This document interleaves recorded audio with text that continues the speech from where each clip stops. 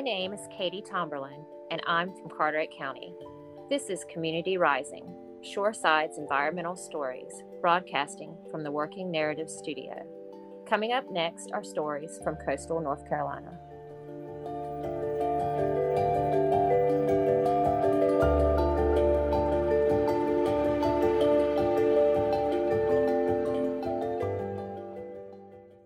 My name's Lisa Ryder, and I'm the Executive Director for the Coastal Carolina River Watch, and that is an environmental nonprofit that's based out of both Carteret and Onslow County.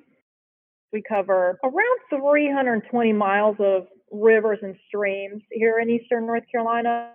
It's about 140,000 acres of estuaries, and the overall mission is to protect quality of water and quality of life in coastal North Carolina.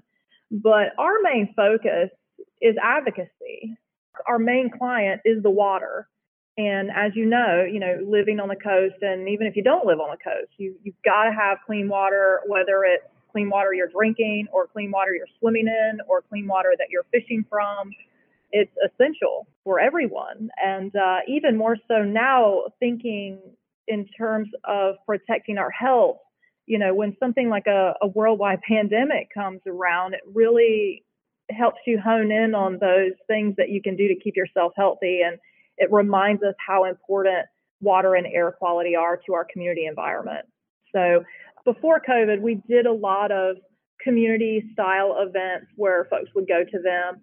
And with COVID-19, we can't be in the community going to a public event that includes a large amount of people. However, we've done pretty well, I think, to move those event platforms onto a virtual type of application. So we developed what we call our Coastal Connection Challenge, which is a Facebook group that we created to get people in the community sharing ideas of how they're able to stay connected in conservation efforts.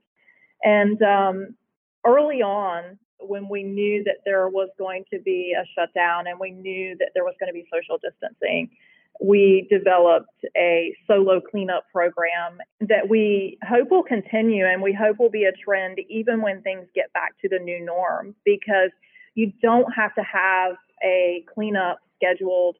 You don't have to have it organized by a person or a group or an organization. You can go out and clean up your neighborhood, the parking lot, whatever space of land that needs it, really, without that type of organization. And we had more people participate in this solo cleanup effort because they were able to choose the day of the week and the time of the week and, where they would clean up.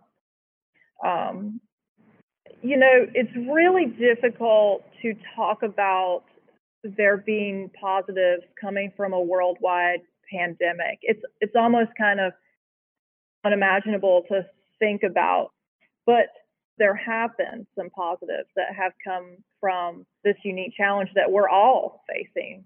And, I hope that as things start to open up and people start to get back to what the new normal is, that people still stay involved in protecting their community environment. Now is not the time to stop working on water quality and air quality issues. Now is the time to ramp it up and showcase that, if we want to stay healthy, we've got to look at the, ecosystem as a whole that will keep us healthy.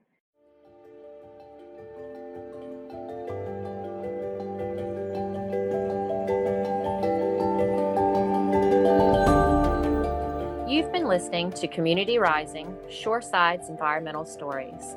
This podcast is a special project of Shoreside's and Working Narratives. Do you have a story from our coast that you would like to share? Contact us at info@shoresides.org. Thank you for listening.